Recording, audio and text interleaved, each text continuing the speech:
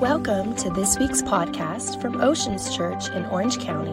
We hope you're encouraged by this week's message. For more information, please visit our website at theoceanschurch.com. The date? February 11th, 1990. The place? Tokyo, Japan. The event? A heavyweight fight between the current champion, Mike Tyson, and a contender that already lost 4 fights named Buster Douglas.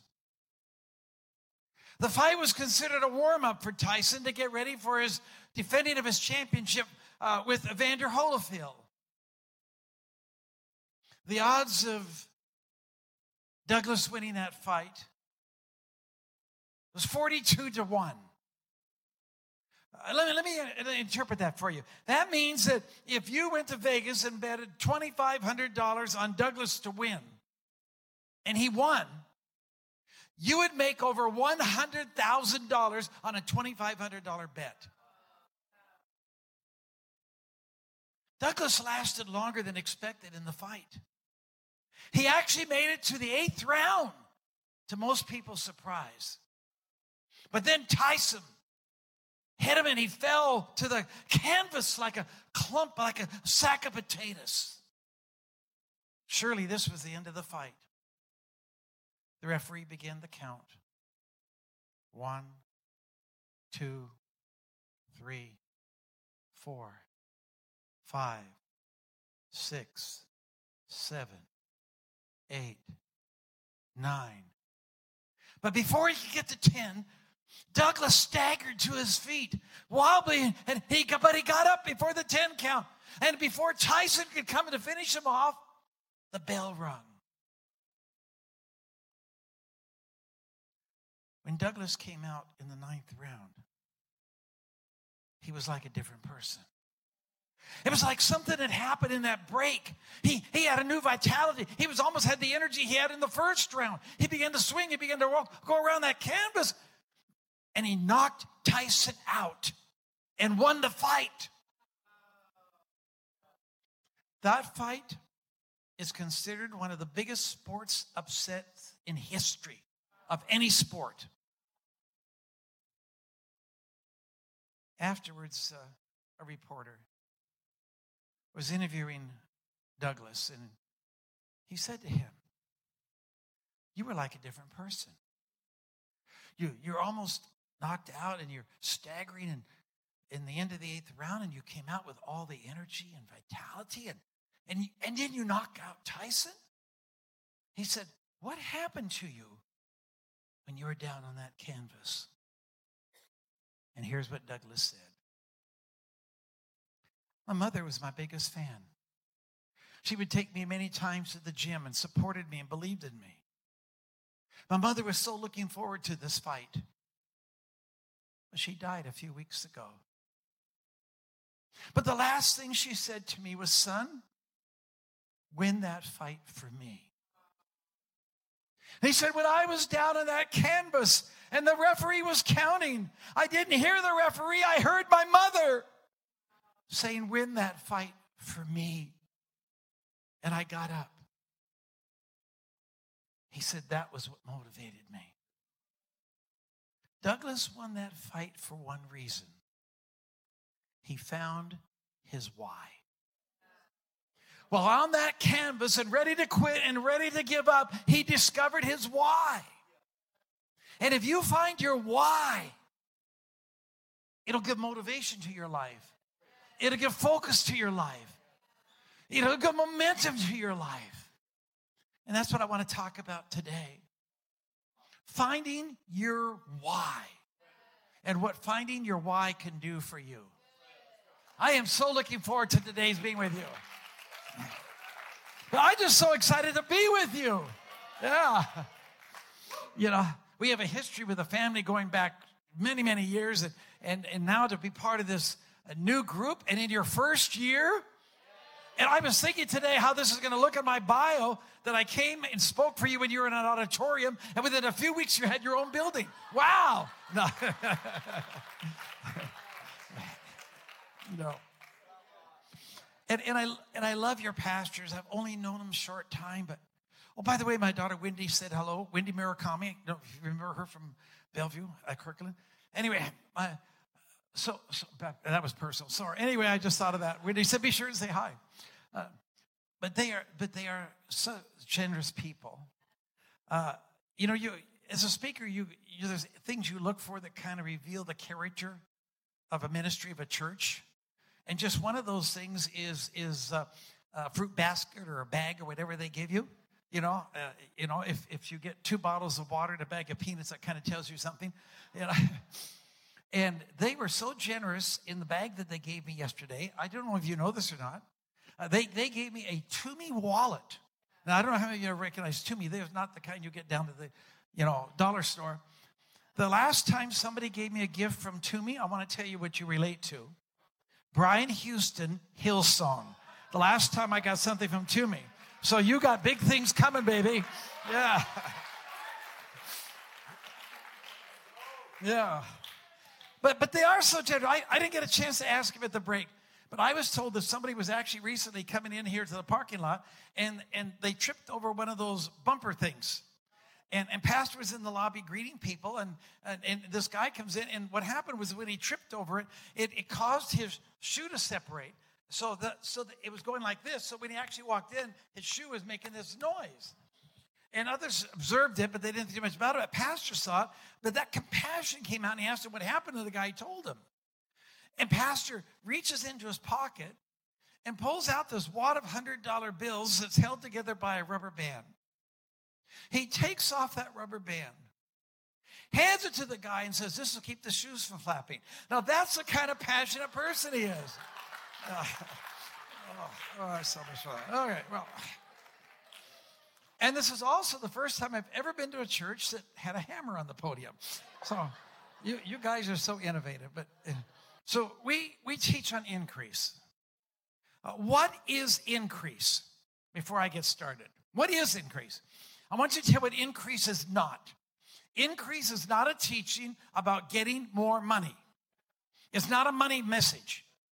Increase is a mindset message. It's a thinking message. It's a teaching that as you change how you hear and how you see, you'll have a different way you react and a different way you feel.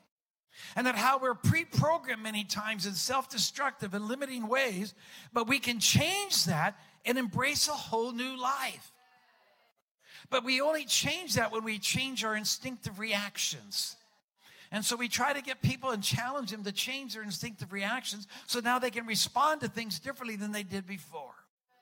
Let me give you an example. I was speaking to one of the seminars in the secular world. It was an incredible lineup that day. We had Zig Ziglar. We had, Steve Forbes. We had Laura Bush.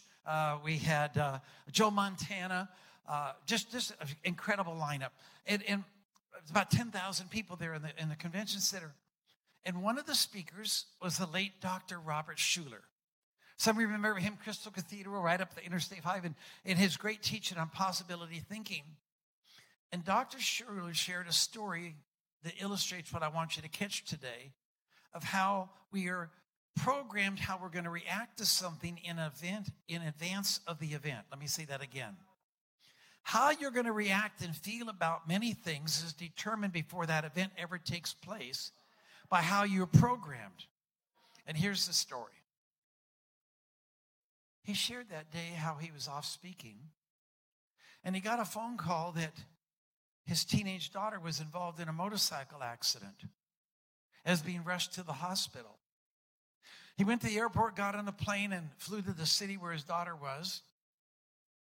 And when he landed, he called to see how she was doing, and at the hospital, they talked to him, and they said, "Sir, we need to tell you before you get here, your daughter's in critical condition, but not only that, we had to amputate one of her legs."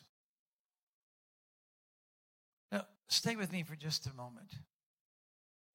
How would you feel You're on the phone, and you just heard that your daughter, your son, your wife, your mother, somebody that's really close to you is in an accident, critical condition, and they just had their leg amputated.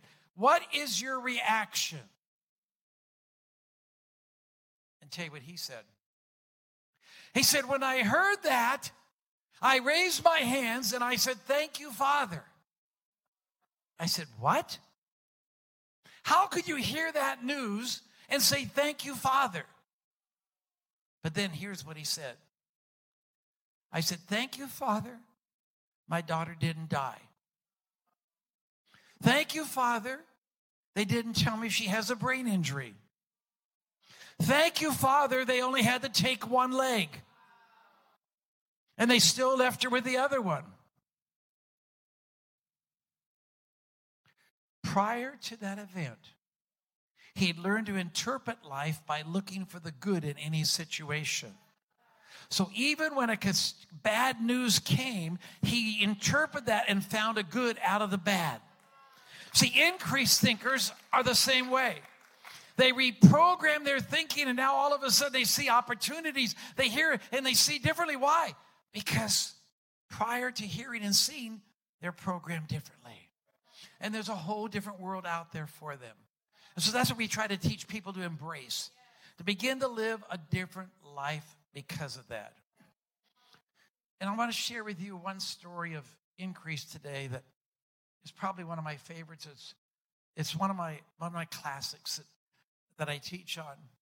But we're going to go a little different direction with it today. It's found in Luke, the 5th chapter.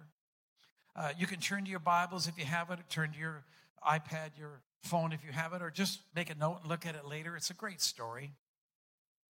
It's one of my favorite stories in the scriptures on increase.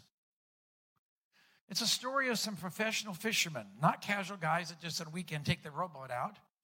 But this is what they do for a living. They went out and they did the very best they could. They fished, and it said they came back and caught nothing and had an encounter with Jesus, and afterwards had the greatest catch of their life. Net breaking, boat sinking increase. It's found in Luke, the 5th chapter, and it says, and it came to pass that as the people pressed upon him to hear the word of God, he stood by the lake. He saw 2 ships standing by the lake, but the fishermen had gone out of them, and they were washing their nets. And he entered into Simon's ship and asked him to thrust out a little from the land. And he sat down and taught the people out of the ship. And when he finished speaking, he said to Simon, launch out into the deep and let down your nets for great increase. And Simon answered and said unto him, Master, we have fished all night. Now I want you to notice something. It's a characteristic of people that have turnarounds. It didn't say we fished a while and got discouraged because nothing was happening and went home. It said we continued to try. Even when we put it down and had failure, we tried again. But we tried all night and have caught nothing. Nevertheless, at thy word I will let down the net. Now, it's not my subject today, but I would ask you this. What causes you to change direction? Is it when you feel like it? If you want to have a successful life, learn to change direction when you recognize God's voice. Even when God's voice contradicts natural evidence. Nevertheless, at thy word I will let down the net.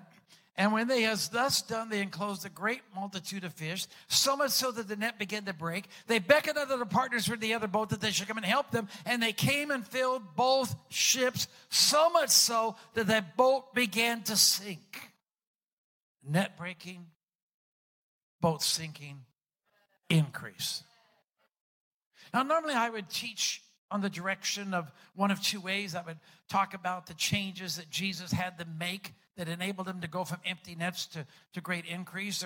Or I might teach on what caused them to change their direction from going home to going back out. And the mental part of it is a great teaching. But today I instead want to go a different way with you. And I want to talk about their why. and understanding that, how that relates to you and where you are today. So let's go back now. They're in this boat. The fish, they've never seen anything like this. I hope you could visualize it. The nets are so full, they're pulling in. Now the boat is all full. There's fish all over. They don't even have any room to stand and walk. The nets are still full. The weight is so much that it's starting to pull the boat under. They can't reduce the weight because the fish are in the nets and the boat's beginning to sink. What do you do if you're in a boat that's in danger of sinking? What do you do? What is your instinctive, natural reaction? Number one would be, we've got to try to get this boat to shore. We've got to try and save the boat. Because without the boat, their careers are over. So we got to try and save. More important than the fish is the boat. So we got to try and get the boat to shore, save the boat. Number two, we have to save our lives. If the boat sinks, we could get trapped in these nets with all this fish and the sinking. We could drown. We got to get to shore to save our lives. Number three, all we have is fish. We don't have money. We have potential increase.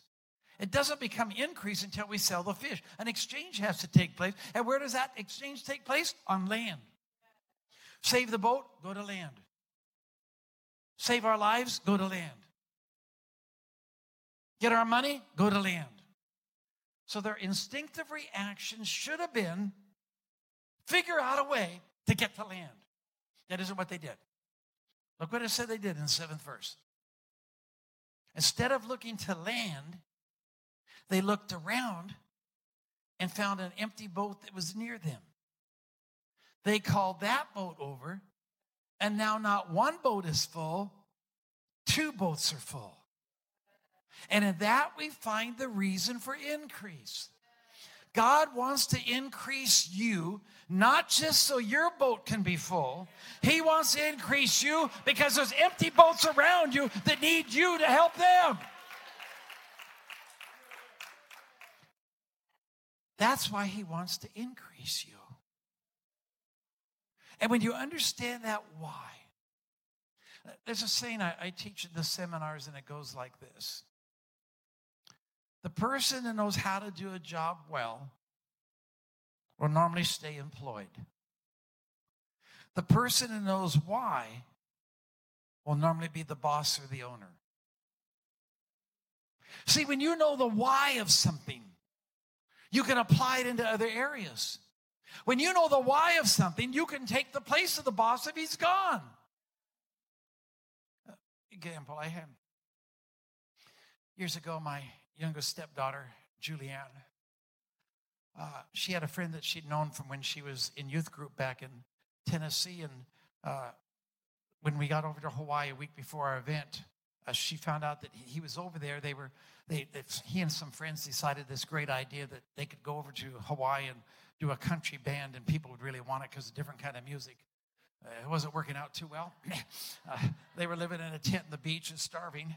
But Adam came to visit us at the hotel, and I was so impressed with him and found out he had some tech skills from being in the youth group. So I just said, Adam, I said, why don't you come over with me next week, and I'll pay you and work the event. Help me with the cameras and stuff. So Adam came over, and I just was so impressed with this young man that he was always trying to do extra. If you were watching him or not watching him, he was the same attitude, same kind of work ethic. And so when the week was over, I said, Adam, if this thing doesn't work out over here, which I didn't think it would, when this thing doesn't work out over here, I said, if you need a job, give me a call. He said, what would I do? I said, I don't know. I don't have a job position for you yet, but I'll hire you anyway. Because, see, one of the hardest things to do is find good people. So if you find a good person, you hire them, then work out the job later. So several weeks later, he calls me, and it didn't work out. And so we moved Adam there and just started making tapes, cleaning up, doing things, special projects. And he worked his way up until he became my ballroom manager at our events. One day, Walk up to Adam, third day of our event. I say, Adam, I said, today get somebody else to do your responsibility. I want you to do something different today. He said, what's that? I said, today I want you just to walk around the ballroom with me. Why? He said, I want you to see what I do. I want you to hear what I say. And then I want you to ask me why if you don't know why. He said, why am I doing that? I said, because you've gone as high as you can go knowing the what. You can only go higher when you know the why. Because when you know the why, you can run the ballroom when I'm gone. I need somebody that knows the why. See, that's the power of the why.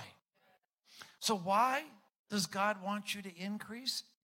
He wants you to increase because he's looking for walking blessing machines. I was in the elevator yesterday, and this guy I don't know why he talked to me about this. He's coming down the elevator, and he says, oh, my goodness. He said, I got to go try and find an ATM machine again. He said, I'm always having to go to the ATM machine, and all I need is $50, and they're probably going to charge me $5 or $10 to get my $50. He said, aren't you frustrated with ATM machines? I said, no. I said, I am one. I said, I don't use them. I am them. I said, because I've trained myself to carry the money I need. Rather than have to owe all these fees and lose my time and chasing it, whatever. But I don't just carry that money to have money. It is a stress reducer. It does feed my emotions, because if you have money in your pocket, you're emotionally telling yourself you're not broke. And so I think feeding yourself with positive emotions is important. If you have no money, you're fighting the emotions that I don't have anything. So now you're trying to have success while your emotions are telling you you're broke. So it's good to have something in your pocket for another reason than to feed yourself emotionally. But I carry the money in my pocket because I'm a walking blessing machine. I have to be able to respond when God speaks to me. And I have to be able to respond like he speaks to me. Let me give you an example. You could carry any amount that you want. Start wherever you want. I teach the leaders that they should carry $100 bills. And I'll tell you why. I found that $100 bills, money talks. How many of you know money talks? $100 bills scream. Other money talks. There's something about a $100 bill. You notice it when somebody sees 100, their eyes get bigger. There's a certain expression in the face. I don't know what it is, but it just has that magical effect. And so I said, if I'm going to do something, and one of the secrets of increase is you create memory moments. If I'm going to do something, why not create a memory? I mean, just go a little bit extra and make it extraordinary. And so I carry them. You say, well, I only need one. People see the $100 bill. You don't know what's behind there. It could be all $1 bills. I could be flat broke, only a few $1 bills. No, but I have to have an inventory so I can give out of my inventory. Give you one example. And I was in Walmart a few years ago, and it was 3 days before Christmas. It was in Tulsa. And we had 2 bags, shopping carts of things, getting gifts and getting food and all this stuff. So it was taking a while with this cashier. She was the most friendly, nicest lady, just bubbly and happy and talking. So we kind of got in a conversation with her because there's so many things, she's doing. And I found out that she was a single mom. She was attending ORU Graduate School of Theology. She was training to go on the mission field. 2 children at home. And it didn't take me but a moment to figure out, single mom, graduate school of theology, working part-time, finances are tight for Christmas. So as I was getting ready to leave, I reached into my pocket and I pulled out one of my $100 bills and said, I want to show you a picture of one of my best friends, Ben. If you don't, Ben's on the $100 bills. I said, and Ben wants to go home with you. I said, and Ben wants to buy your kids some Christmas presents. Now, that's my lifestyle. So it's not some wow thing I do. But sometimes God wants you to see that what you're doing is making a difference. And this was one of those times. 2 years later, I'm around Christmas time walking in the Woodland Hill malls. Somebody stops me, Bob Harrison, and I come over and I say, yes. He said, oh, I was at your seminar. I just want to tell you thank you so much. It was so great. I said, thank you. And then I'm walking with my wife. We go a little bit further. And somebody says, are you Bob Harrison? I said, yes. Oh, I listened to your CDs on Increase. Thank you. I said, thank you. Then we finally get to Macy's. And a third person comes up to me, this lady. She said, you don't remember me, do you? Now, that's an embarrassing one, And I said, I'm sorry. It's not that you're not important, but I see so many people help me. She said, Walmart, Supercenter, 2 years ago. I said, wow, how are you? She said, I'm great. She said, I just wanted to tell you, I graduated. I've been in the mission field now for 1.5 years. I'm back here for 2 weeks over Christmas, and I want to tell you that $100 made our Christmas. I felt so impressed, I gave her another 100. My wife turns to me and she says, I feel like I've been to a church service, 2 testimonies and an offering.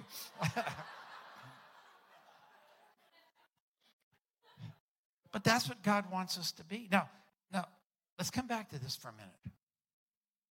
I'm saying your why is to be a blessing. And you're saying, but Bob, I need a blessing. Bob, I'm that lady that needs $100 given to me. Well, I'm telling you how to get out of that situation. Because, see, if you want to have the supernatural working in your life, you've got to work his plan, his laws. And God says he gives seed to the sower. Say with me, seed to the sower. Now I want you to catch this. It doesn't say, I give seed so you can be a sower. I give seed in response to you already being a sower. In other words, when you make a decision that you're going to take your focus off of yourself and off of your needs and what's in it for me, and you're going to put a focus on, I'm going to figure out a way to be a blessing in some way, shape, or form. And if I can't give money, I'll give time. And if I can't give money, I'll give volunteer service. But in some way, I am going to get my life to be a blessing and help to other people. And when you get that focus, something happens. He gives seed to the sower. He returns. You say, how does that happen? It's the same way if you give blood. How many of you have ever given blood? I don't want to embarrass anybody. Okay, but if you go down to the blood bank and give a quart of blood, does that mean now that you're going to have to learn to live your life with 4 quarts and not 5? No. I mean, in the natural, you say, you see the blood, they took it out of you, they're taking it away, it's gone. You just lost a quart of blood. That means you only got 4 left. No. Immediately, your body goes to recreate blood, and within 48 hours, that blood is back in your body again. Why? He gives blood to the giver. He gives seed to the sower. And when you start sowing, that God immediately causes that to come back into your life again.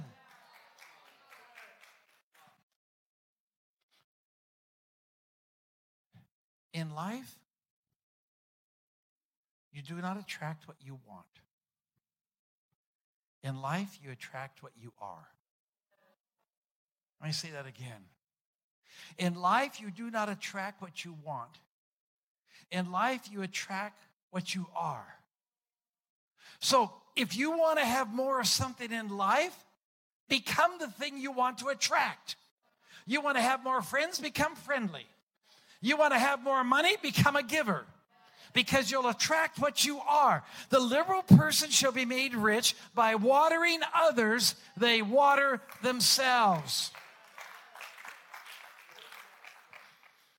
So I challenge you. Number 1, in a few weeks, you're going to have an opportunity to plant a seed into this church for their expansion.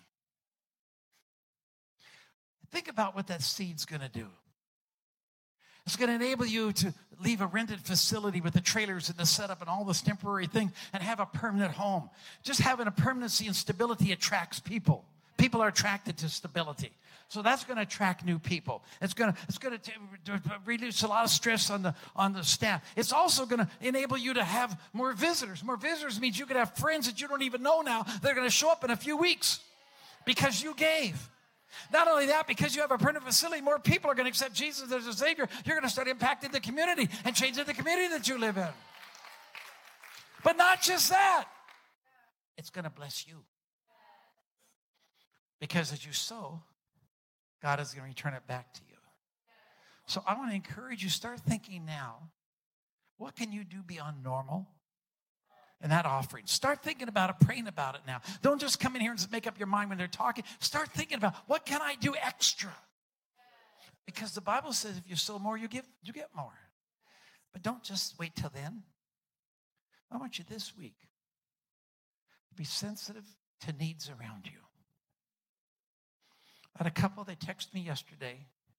They went out to help this family that whose home was flooded during the Tulsa floods a few weeks ago.